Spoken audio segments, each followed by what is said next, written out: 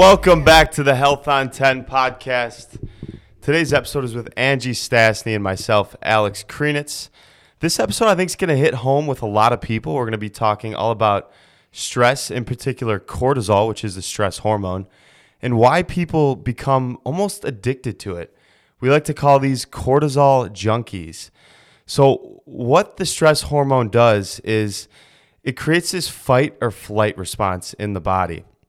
And what happens during this process is we get an increased surge of energy and focus, and a lot of people become addicted to this. And now there's a lot of problems to the release of cortisol in the body, and we'll talk about that later on. But I think a lot of people become addicted to this because they really like that feeling of that increased energy and focus, but it's very finite. It only lasts a little bit of time, and then there's some detriment to that. So who are these people that are cortisol junkies? Well, they tend to put themselves in high stress situations, whether it's being late to work or putting themselves in a stressful position in relationships. It's almost a self-sabotage mechanism, I like to call it. And it can cause obviously a lot of problems externally, but internally as well. So what I think about it is, like, say you're getting ready for work and you do this subconsciously. You know you're going to be late, and you go anyways. You do it anyways, and you get this surge of this hormone cortisol, where you start to feel energized, focus, and that feeling of anxiousness almost. And then when you come down from this anxiousness, you get this, like, I notice this super relaxed state. You're like, oh, it's over, and we continue to put ourselves in this cycle. And when we started looking at this, Angie, I was like, that's me for sure. Yeah. So I feel like I don't want to say I'm a cortisol junkie, but I know that my cortisol runs high. And so I'm going to make a little confession right now. I kind of think I have ADD. So I started looking at this topic from that standpoint. And turns out that people with attention deficit syndrome, they tend to have higher cortisol levels. They don't handle stress as well, and their perception of what's happening can be exaggerated. So I may look at a situation and feel like it's just insurmountable.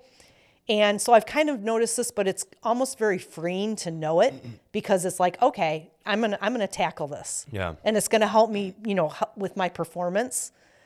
And whereas with hyperactive, that's different. They have a lower cortisol level. So those are two examples of where the person with the lower cortisol level is looking to get that increase because their body isn't doing it. Okay.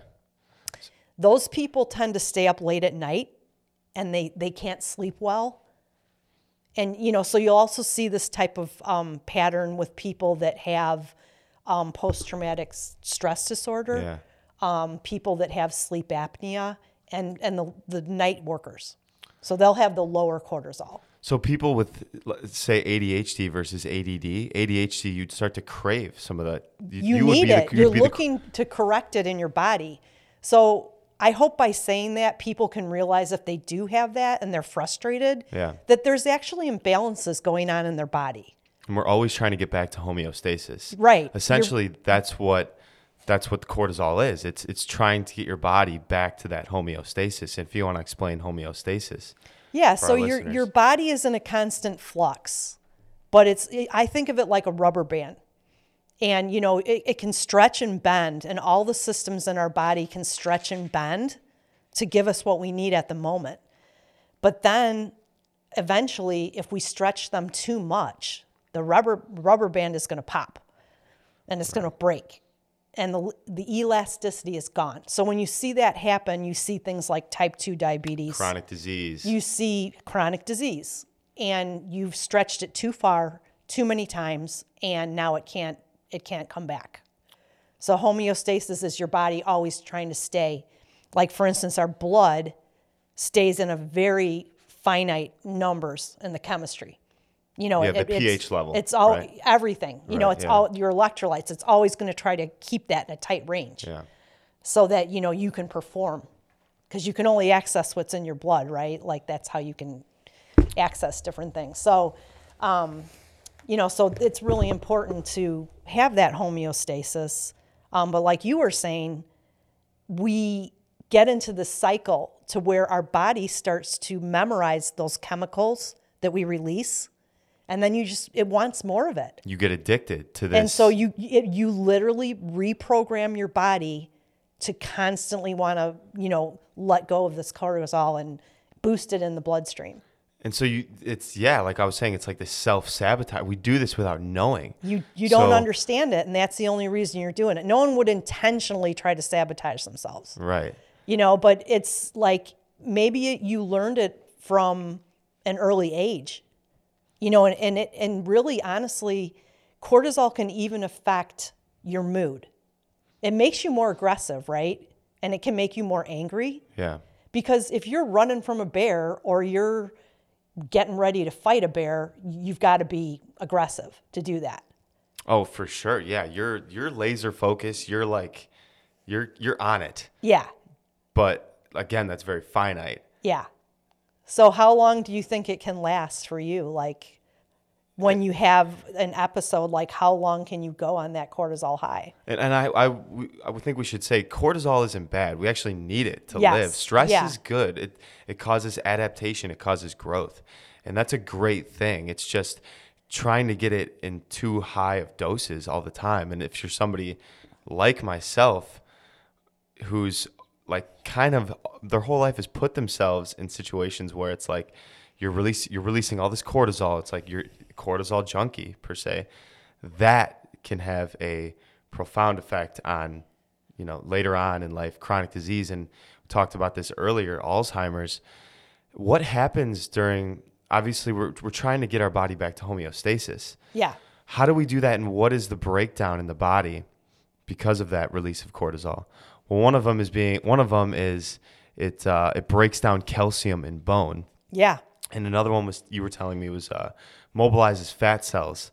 Yes. And, you're releasing more sugar from the liver, and your body is going to only tap into sugar or glucose at that point because it needs immediate fuel. It takes a little more effort to use fat or protein as a fuel source. We're trying to survive at this point. You're trying in to that survive. Fight or flight, yeah. So like I was telling you, it turns off your immune system. It turns off digestion. Yes. So anyone with digestive problems probably has a problem with stress. You can't separate those two. Yeah. And if you're not digesting things properly, obviously then you have malnutrition. Your food is not being absorbed. So like you were saying, the long-term effects are so vast. And when you were talking about Alzheimer's, so our brain can use fat or glucose. But if you're always stressed, it's going to be using glucose.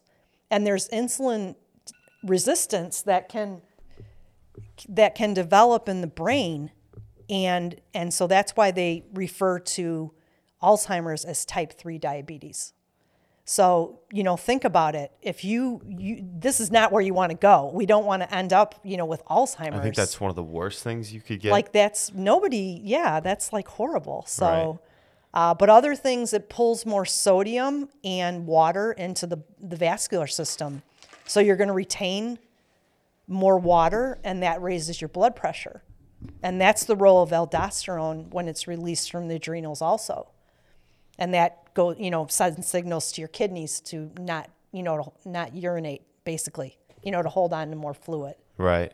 And obviously, like I said, it pulls calcium from bone. Yep. If you're pulling calcium out of the body, if you're someone who's interested in building muscle and who works out a lot, the calcium potassium pump is so important for building muscle and just exercise in general. So that's going to have a short-term effect, really. Mm-hmm. So we have Alzheimer's, which that's a long-term effect. And for some people, they can't foresight and see that. the muscle contraction, that is a short term. And then there's weight loss, which, as we talked about, a lot of increased glucose in the body, which leads to more fat stores. Weight loss it's a pretty mid side effect. You could see that, up to 6 months if you're having chronic stress. And I'm sure as a dietitian, you see stress as a huge issue in people and their weight loss journey. Yeah. Totally. I mean, that is one, I think I told you this before, stress is just as important as nutrition. And so I focus on that equally. And sometimes it's the first step is just, in getting that under control, because without that, you can't sleep and then you can't digest. So it all goes together. You can't separate it. Yeah. And it's fascinating for me I love nutrition and weight loss and all that stuff. And for years, it's always the law of thermodynamics, calories in, calories out, because this is what you're taught in a textbook. And This is what you're taught in school. It's like the only thing that matters is calorie consumption, which it's a huge factor. Like, don't get me wrong. But when we look at other mechanisms in the body, like cortisol release and stress, it's huge as well, if not just as big, right? I'm going to tell you a little story right now. Please. So when I started out my career, I worked on a floor that was kind of like a long-term intensive care floor. Everyone was on a tube feeding, okay? And they were all bedbound. They had no stress. A lot of them were not even conscious. So I could calculate to the T. I could fix anything. I could correct their protein levels. I could heal wounds, all with a calculation. You know why that was? I knew every factor, and there weren't that many, right? Like, they didn't have any outside external influences. You could completely control what they got. That's calorie in, calorie out. Yeah. It works 100% of the time, okay? Because you're controlling every aspect of it. Now you step into real life. It doesn't work. And now, especially in the last 15 years, it does not work. It might work for like a small percentage of the population. Yeah. But most people that I work with, it's incredible how many different influences we have since, the invention of cell phones and social media and, more access to the news and whatever else, and even your relationships, right? Like back in the day, your friends, you saw them at school and then you went home and you couldn't even talk to them because you didn't have a cell phone. Mm-hmm. Now that even kids, they just have so much stress in their life. Well, so much stimulation. Yeah. So that overly stimulation, it's leading to things like stress. All right, Angie. So for people out there listening to this, probably like, oh, great information, but how do they know if they have high or low cortisol levels? So if you have blood work, you can look at your fasting blood sugar. You can look at your A1C, which is your long-term measurement of your blood sugar over a 3-month period. And sometimes you'll see that that's elevated above what it should be. To me, anyone who's over 80, they may be having too much stress in their body for a fasting blood sugar, that is. And I see that a lot. People are really having struggles with blood sugar. And I know that goes beyond just stress, but it's a sign of stress. The other thing is when you have too much cortisol, your level is going to be like 60% higher than it should be. So cortisol should spike pretty much within the first hour after you wake up. That's fascinating that you say that, because I've always heard that you should not have a cup of coffee first thing in the morning because of the cortisol levels. Cortisol's waking you up. Like we talked about earlier, it's providing that energy and that focus. When you first wake up, unless you're taking like some sort of sleeping pill or, you had a really, really bad night's sleep, you have sleep apnea, you should feel pretty energized right away. And the last thing you should do is go right for a cup of coffee. And now I'm being hypocritical because waking up at 4:30 in the morning, I like to have my cup of coffee. But ride that cortisol wave for another hour, hour and a half. And how long does that cortisol wave usually last? It should start to decrease after an hour. Then have your coffee. And then I guess have your coffee. I'll try it. What do you think about that? I grab my coffee immediately. I know. As soon as I drink water, I drink like at least 2 big glasses of water, and then I start drinking coffee. You're like, it's so hard because like we wake up so early and we're trying to be productive, and it's like, okay, let's get that caffeine in us. But maybe we should challenge ourselves and just try it for a week and see what happens. All right, let's do it. We'll come back to you guys. See if we can get better control over our cortisol days, levels. First couple days is going to suck, but yeah, we'll be kind of cranky. So as long as no one's around us, it'll be okay. Other things that you could look at is if all of a sudden you have a spike in your blood pressure, check it out. See if your blood pressure is going up. Some people, they actually swell up. They have swelling in their hands or in their legs. So those are kind of could lead to a lot of things, but you do see that sometimes.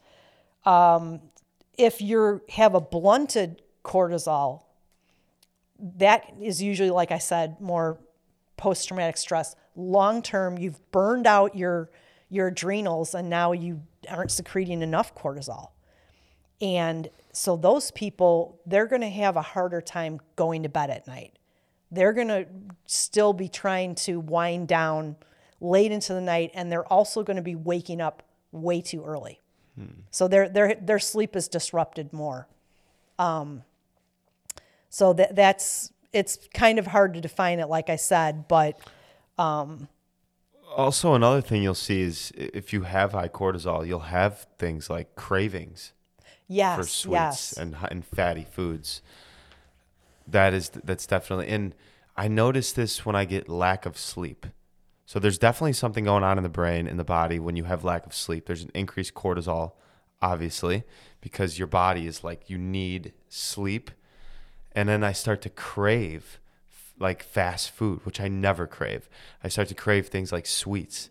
And that's going to be a direct response from high cortisol levels, telling your body we need more energy. We need more food for survival. When really you don't. It's just the hormone cortisol signaling to your body. Yeah. And if some people with chronic fatigue, they have lower cortisol levels and they'll more want to eat all day. Okay.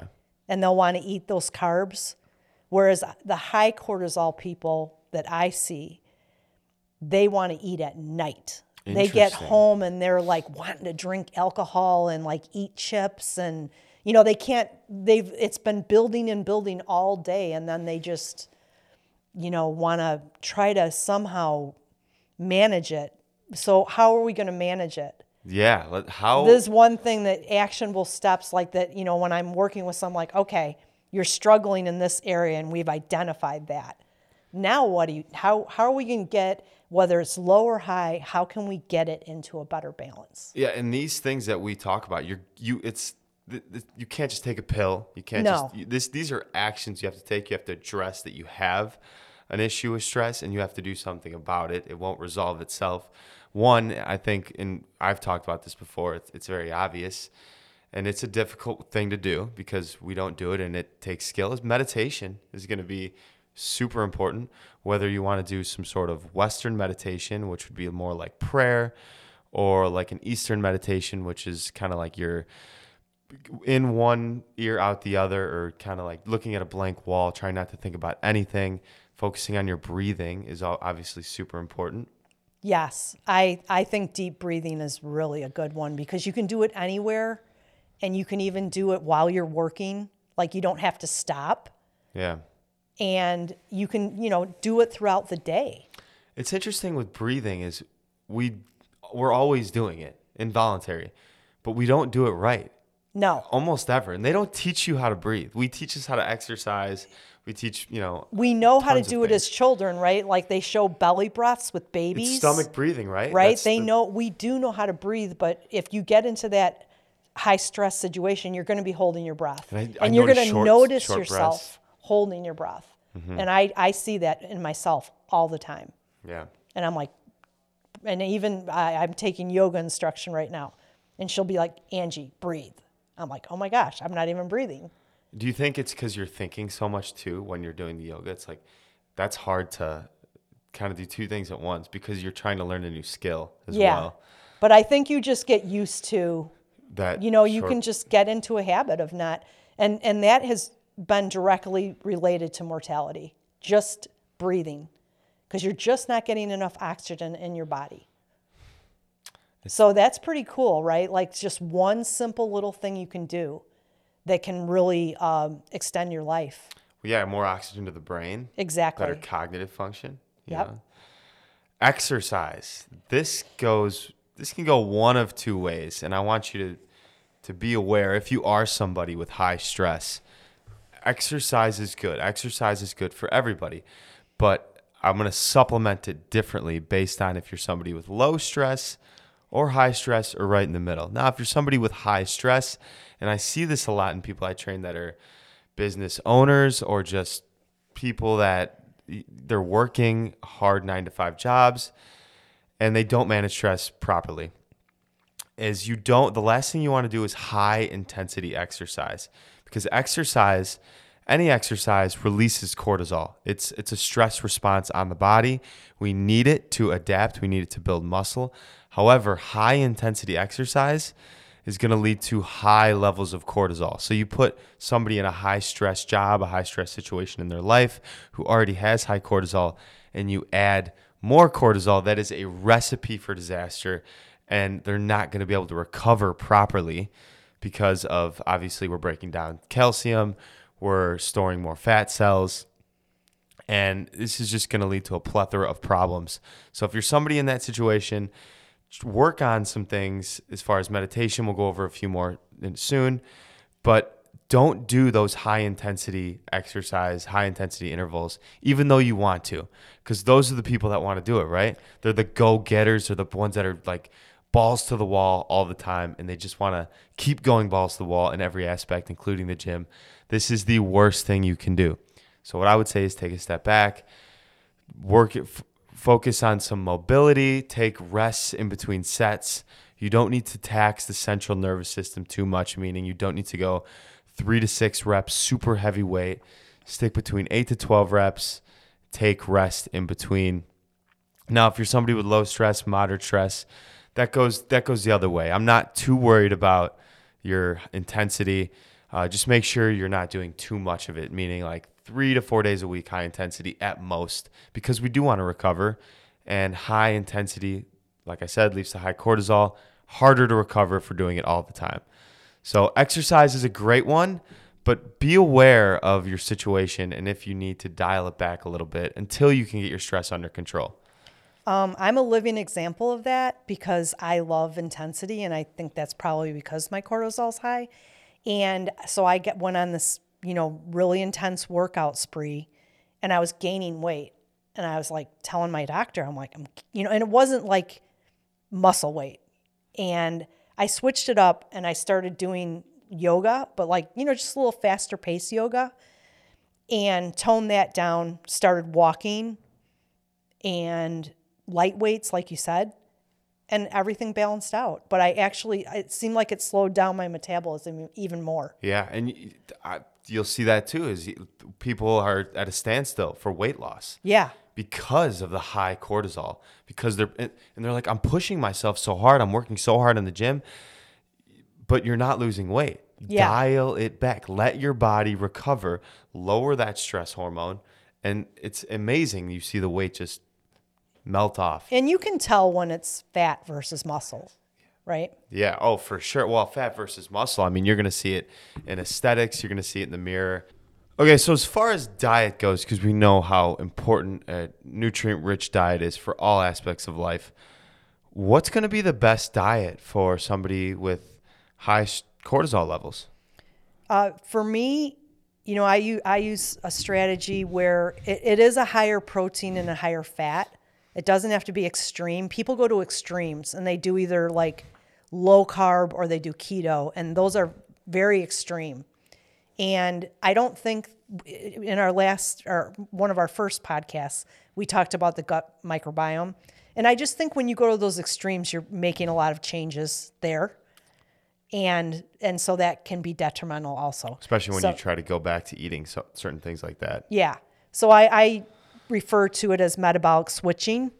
and you're just moving away from a dependency on carbohydrates, and you want to have your body dive in and use fat as a fuel source and spare the protein, right, for all the other building blocks that you need. And it works really well. People can lose weight. They build muscle. I've seen people really build muscle without actually adding a lot of exercise. And I know that sounds crazy, but it really can happen. Exercise is always good, but like you were saying, in moderation and with somebody who knows what they're doing. Don't try to Google your way through it or YouTube your way through it.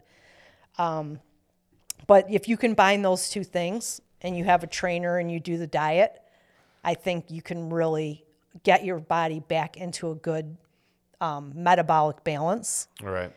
And then you don't really have to stay at that ratio. You can actually go more towards, you can bump up your carbs over time once your body understands and you can kind of retrain your body and your metabolism. Yeah, it's a good starting point for somebody who's high stress. Yeah. Is kind Some of starting people, to eliminate. Yep. Well, and the carbs are bad, but we also see where are we getting our carbs from? Mostly in the Western diet, in the SAD diet, the standard American diet, we're getting it from highly processed foods. Right. So it's not like these people are getting it from sweet potatoes and quinoa and right. vegetables and things like that. They're eating highly processed, highly palatable, hyper palatable foods, which probably going to cause a problem, with stress as well.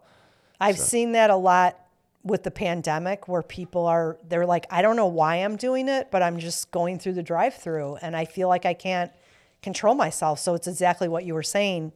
And to some extent, you have to let yourself off the hook and just know that you've gotten into chemistry in your body that you need to break free.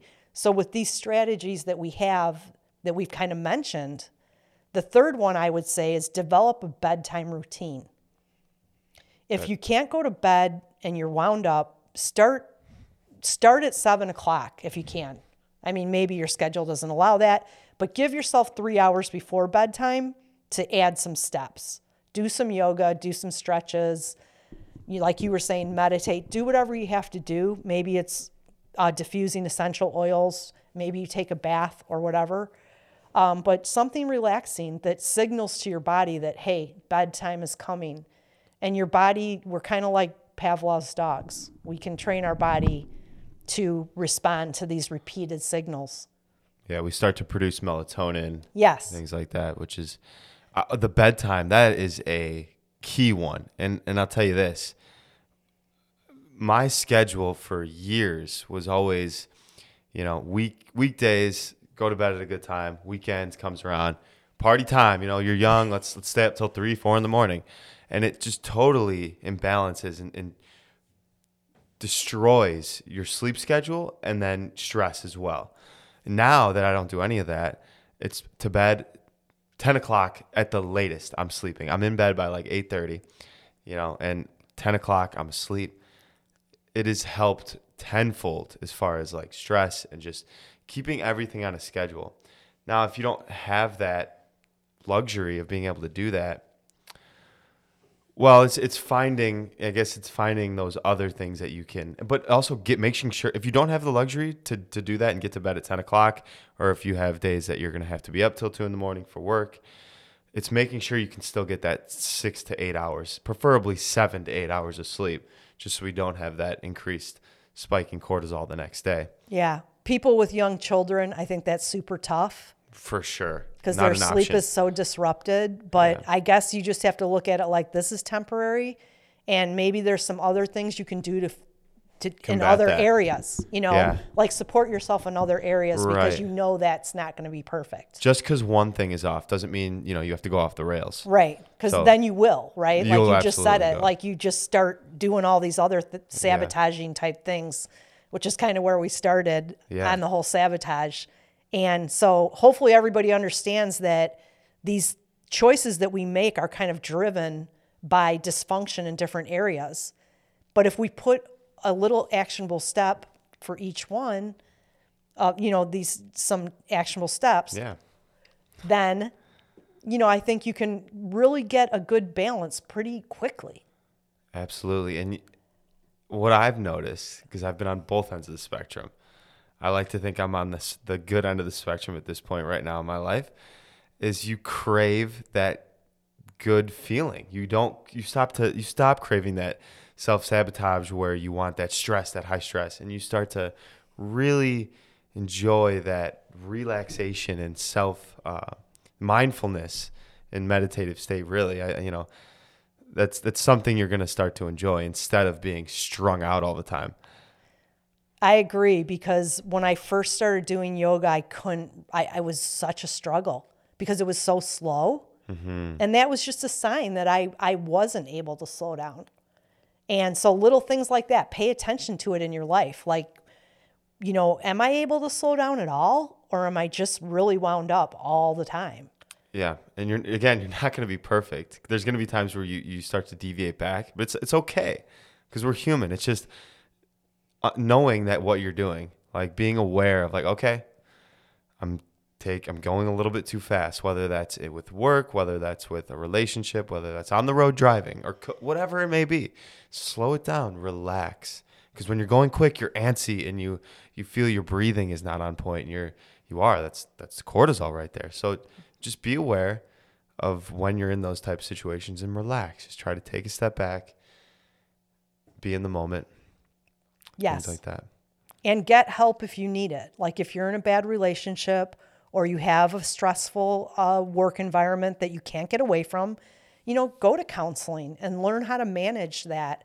And maybe you can learn to look at it differently, because we're going to have situations in our life that are going to be tough. Yeah. And sometimes you need help and sometimes you can't handle it on your own. Yeah. And you just need someone else who's looking from the outside.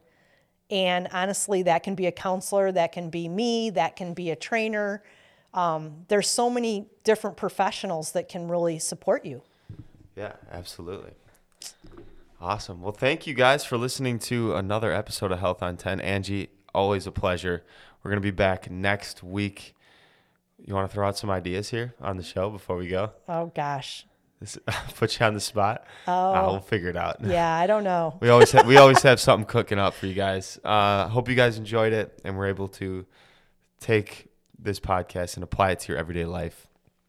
Keep your health on 10. Perfect.